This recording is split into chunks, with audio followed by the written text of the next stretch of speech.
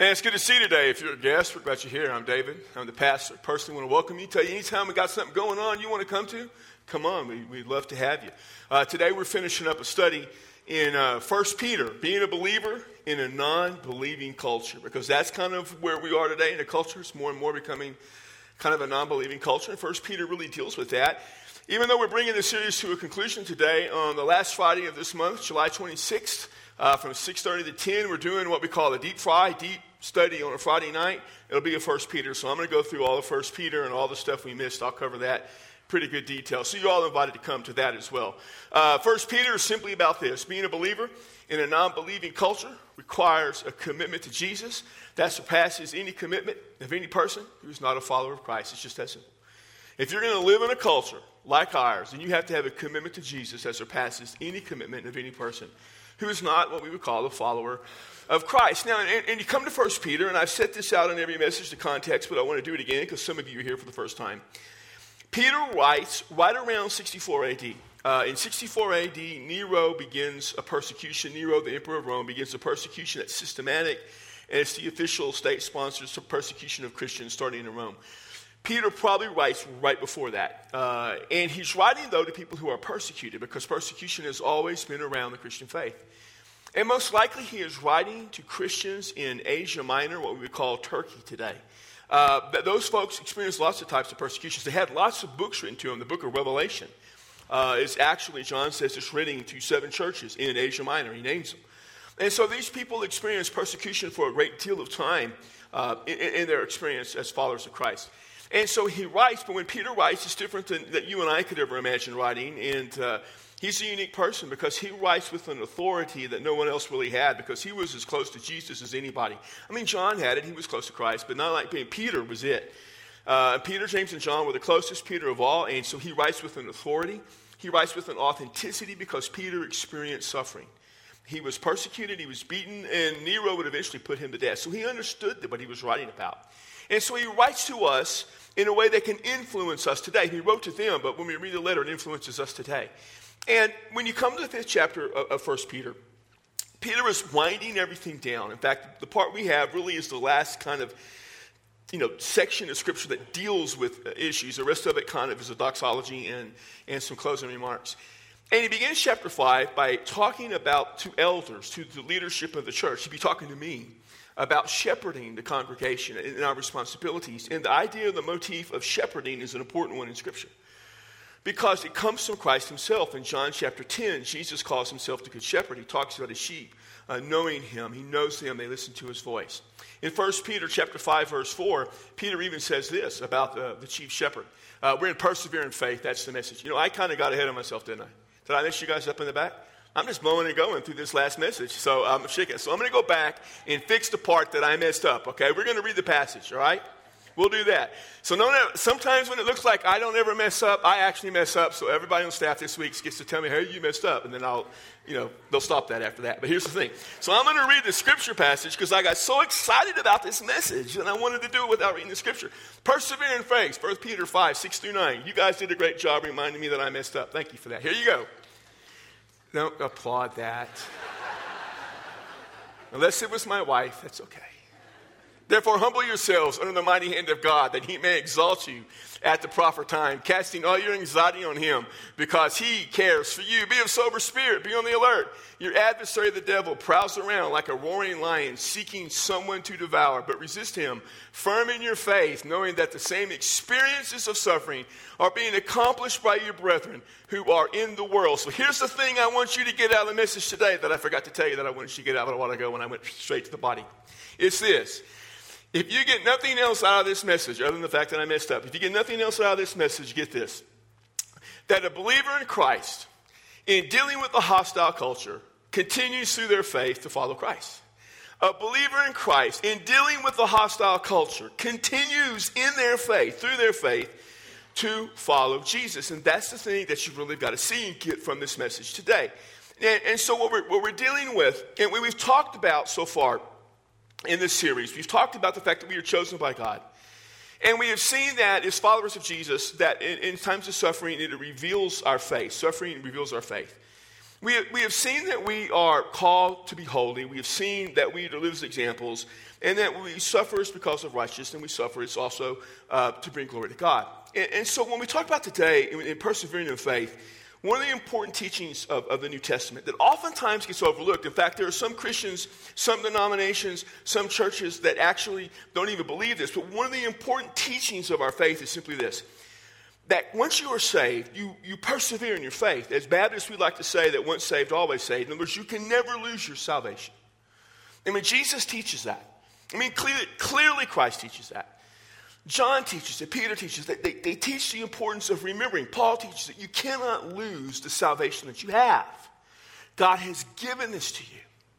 And so when Peter writes in and he talks about this concept of shepherding, and he's alluding back to who Jesus is, he quotes some different things in this passage, but one of the things he does is he alludes back to Jesus as the good shepherd in John chapter 10. So this is what it was going to say when I got way ahead of myself. In 1 Peter 5:4 it says this: "And when the chief shepherd appears, you will receive the unfading crown of glory."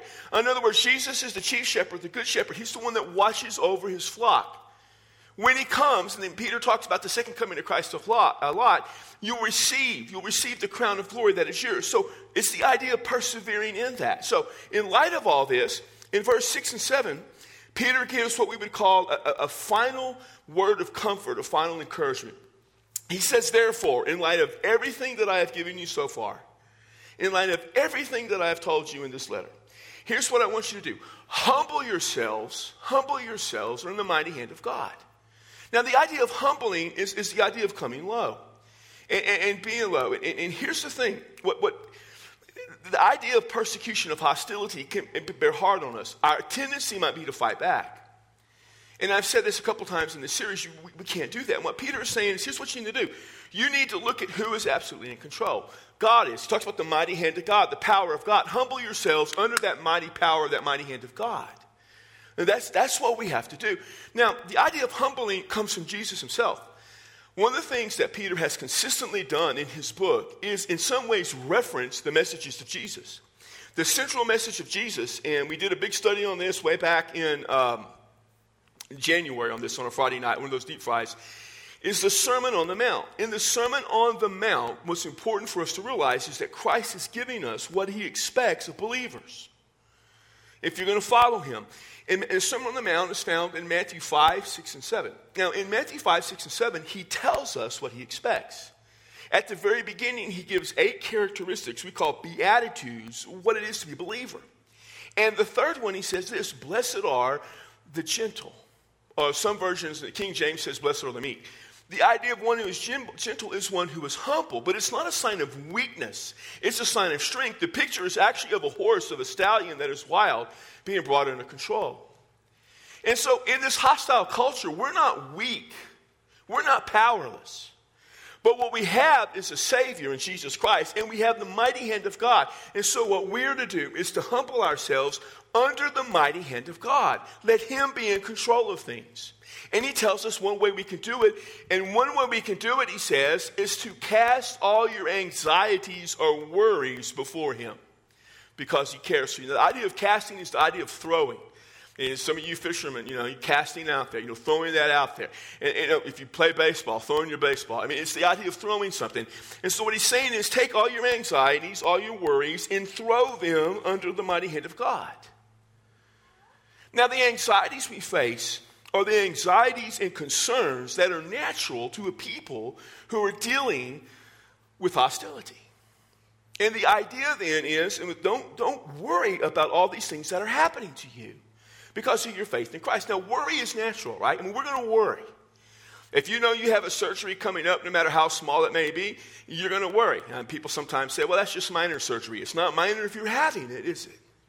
Then it's always major surgery. If you have a legal proceeding coming up, that's always going to have some anxiety about that. Now, that's the human condition. And so what Peter is saying is, in the area of a culture that's hostile to you, don't let your anxieties get the best of you. You have the power of God. He cares for you deeply. So take your anxieties and cast them under the mighty hand, the power of God.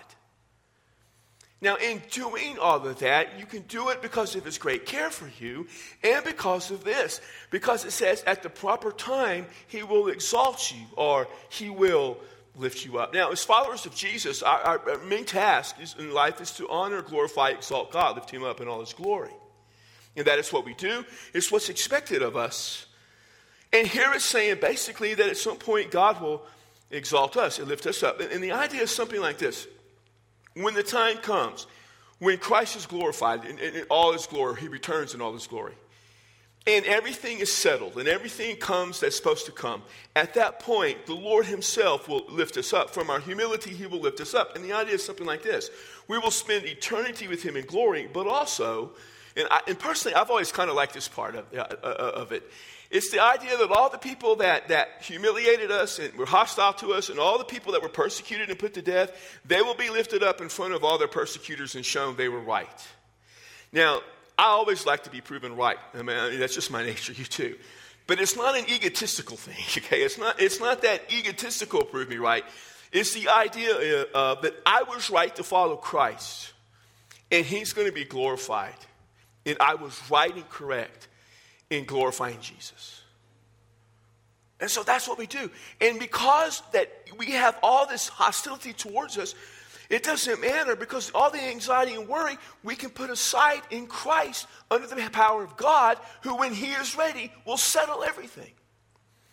So here's the thing. When dealing with a hostile culture, because of your faith in Christ, trust him through the entire process. You can't just trust him part way. Trust him through all of the process. Now, and part of that means this. When you're facing hostility and you're facing struggle, you give to him the circumstances of that hostility. If it be something at work, or if it be something at home, or if it be something, among your friendships, those of you going off to college, you'll probably face some hostility there. You take the circumstances and you give them to the Lord. It also means in faith that you take the people that are hostile to you and give them to them as well. So you take the people that are creating the hostility towards you and you trust God to deal with them. In other words, you just give God all of that. You cast all of that before the Lord. And you're going to need to do it because hostility comes. But he goes from giving the final comfort, but he also is going to give a final warning. And in the end, the warning isn't so much don't do this warning, but a warning of what could happen. And he's preparing us for that. And so he gives a double imperative, a double command in verse 8. He says, be sober, be alert. And some of your versions may have be in control. So the idea of sober is being in control. It's the word that was used in Greek, the opposite of being drunk. So it's the idea of control of everything that's going on, being aware of everything. And then Peter says, be alert. And so, pay attention to the things that are happening. I remember when I was learning to drive, and believe it or not, I actually at one point had to learn to drive. It just didn't come natural to me. But my driving instructor, I remember him always talking about being alert. Check your mirrors, check your front mirror, check your rearview mirror, check your side mirrors. Look around, what's happening. If you see a car in an intersection, be aware. If you see people on the side of the road, they could do anything. And it's funny, but as the older I get, the more I realize you've got to do that, especially in New Mexico. You've got to really pay attention. Now, people do crazy things. They think because they ride a bike and legally they have the road, they can just go wherever they want. It's not a smart move. In front of a guy probably going 5 times, 10, 6, 7, 8 times faster than you, And now, just the other day, yesterday, matter of fact, we were going to El Paso, and I'm in the left-hand lane. I am doing what I am obligated to do in the left-hand lane. I am setting the flow of traffic. Do you ever do that? Somebody's got to set the flow of traffic. That's my job. So get behind me, we're going. And this 18-wheeler just starts drifting over. And I don't know about you, but nobody drifts over into my lane, 18-wheeler and on. I'm like, guy, you're not coming over. I'm ready to take him on. But I'm not that stupid, despite what you may think. And so as alert, you realize you got to be alert because you can't beat that 18-wheeler. You can try it once. Once. It's like you can jump out of an airplane without a parachute. Once. You can take on an 18-wheeler once. So be alert. Why? Because like that 18-wheeler, this is what it says. Your adversary, the devil, prowls around like a roaring lion seeking someone to devour. Now, it brings the metaphor of a lion. Earlier, I talked about a shepherd. And part of that was to set this up. One of the things about sheep is they're defenseless. I mean, sheep cannot fight. Even if sheep fight amongst themselves, they both lose. I mean, sheep can't fight. And so, sheep have predators that come after them, wolves, lions. And so the shepherd, part of his job was to protect them from the natural predators. Now, when you think of a lion, don't think of the zoo lion roar from the savannah of Africa. This is more like what we have around here. Mountain lions, cougars, things like that. And so they would come after them. It was the shepherd's job to protect them from the predator. Now, here's what Peter's saying. It's fascinating. And Peter has some really interesting things in his letter, none of which I have covered till now, but I will cover when we do the deep fry in a couple of weeks. And one of them is he deals with this metaphor. He says your adversary. The adversary is a legal opponent. If you've ever been in a legal situation and you've got attorneys and they've got attorneys and you're looking at this is what you know about attorneys. Whoever is your attorney, he or she, they're great. The other attorney is total scum. Right? I mean, they just thought, and if you're an attorney, you know this, you're not going to get your feelings hurt. You can't. You're like me. You're not going to ever get your feelings hurt about stuff. And that's just the way you look. You look at them as the evil one, the ones who are trying to do something to harm you. Your adversary, Peter says, is the devil. Now, the word devil comes from the word diabolos. It means the evil one, the slanderer. Remember, throughout this series, I've talked about people who are hostile to the Christian culture slander us. And it comes from the one who was the chief slanderer, the devil. And so we tend to have two extremes when we deal with the devil. One extreme is to just think it's all mythological, it's not real, all this thing is the devil, because we picture in our mind the devil, you probably picture it now, this guy in red, he has horns, he has a tail, he has a pitchfork, he has pointed beard. That's not a picture that comes from Scripture, by the way. You got to know that. That comes from Dante's Inferno. If you don't know what Dante's Inferno is, after the service, Google and you can see it. And that's where we get that, not from Scripture. And that's not how he's pictured. The other extreme is to give Satan too much credit, to give the devil, Satan, too much credit. And to think that he has this all-powerful, all-knowing, all-present being who's looking at every one of us, and in every given moment, he's dealing with every single person in here. He's not that. Listen, he has powerful, but he doesn't have all power. He can be present, but he can't be present everywhere. He can know a lot of stuff, more than us. He doesn't know everything. He's not the evil equivalent of God. So we get this mindset that there's God and Jesus and Satan's right there with them. No. Satan is a created being at best. And there's very little actually said about his origins in Scripture. There's some of it that comes from Jewish literature outside of Scripture that probably has some validity. He was a created being, an angel, on par probably with the angel Michael. And he is actually an angel of light and now an angel of deception.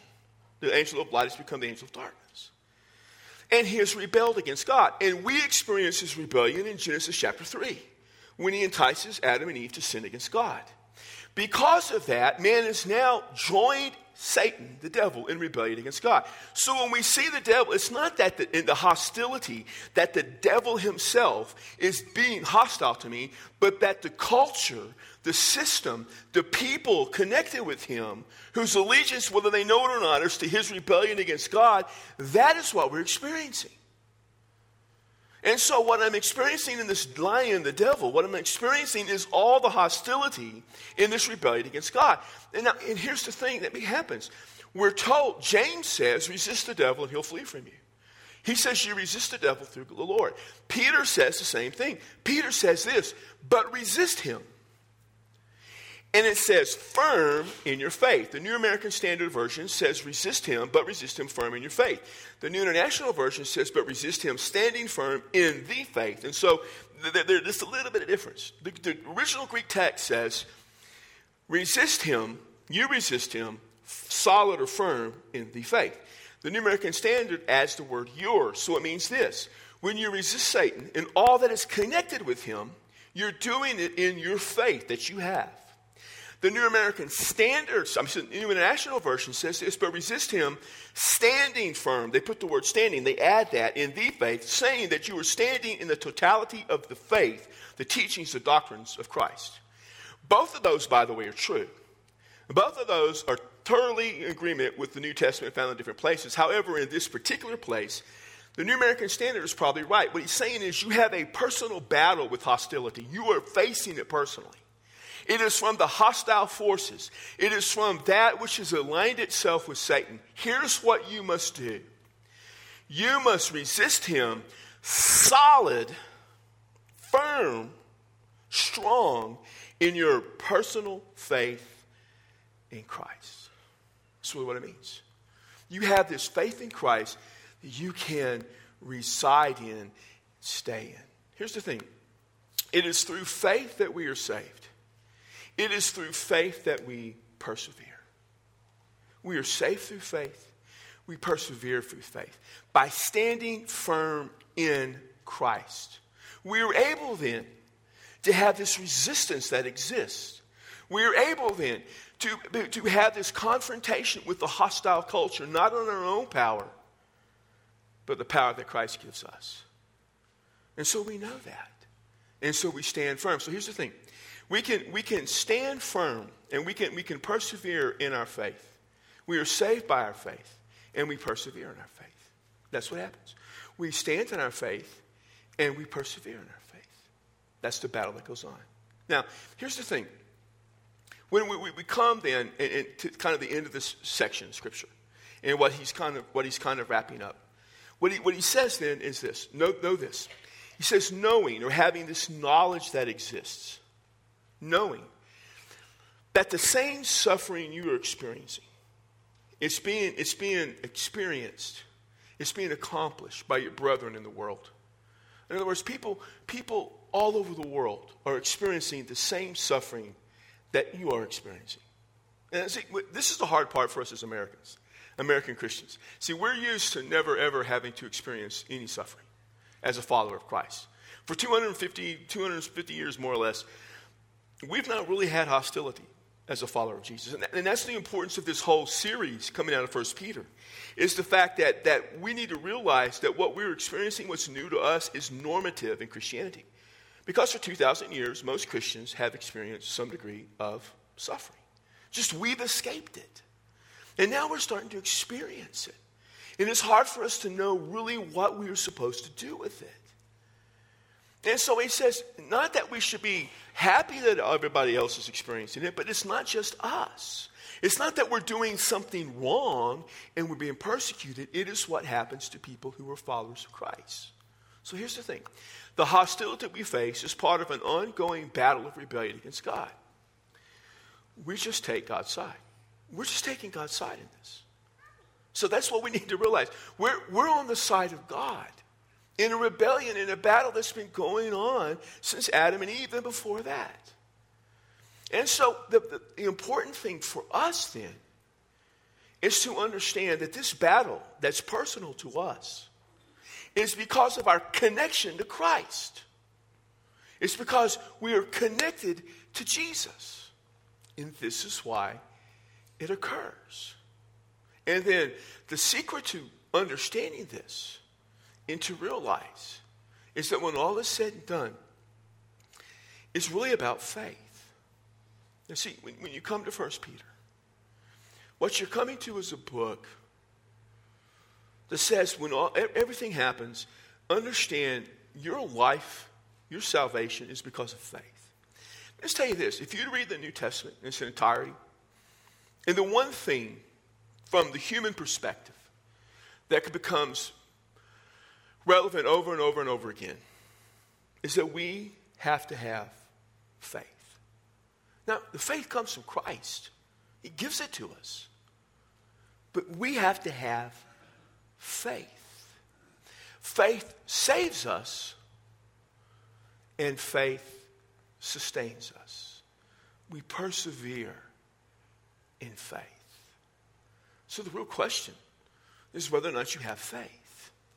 Have you taken life? And this is what faith is. Faith is trusting, it's believing. Those words are all synonymous. It's just taking your life and it's giving it to Jesus. It's to renounce your sin. It's to say, I've got to quit rebelling against God. I've got to quit going in that direction. And I'm going to take my life and I'm just going to give it to Christ. And when I give it to Christ, then I'm saying, what is it that you expect of me? And here's the thing. This is what Christ expects of us. He expects us to honor God in everything we do and bring people to Jesus. And he says, in doing that, here's what may happen. You may suffer. Now, that doesn't make sense to us. But it doesn't matter if it makes sense to us. It's just reality. See, there's a world in opposition to God. And if the world is in opposition to God and we're not, Well, the world's going to be hostile to us.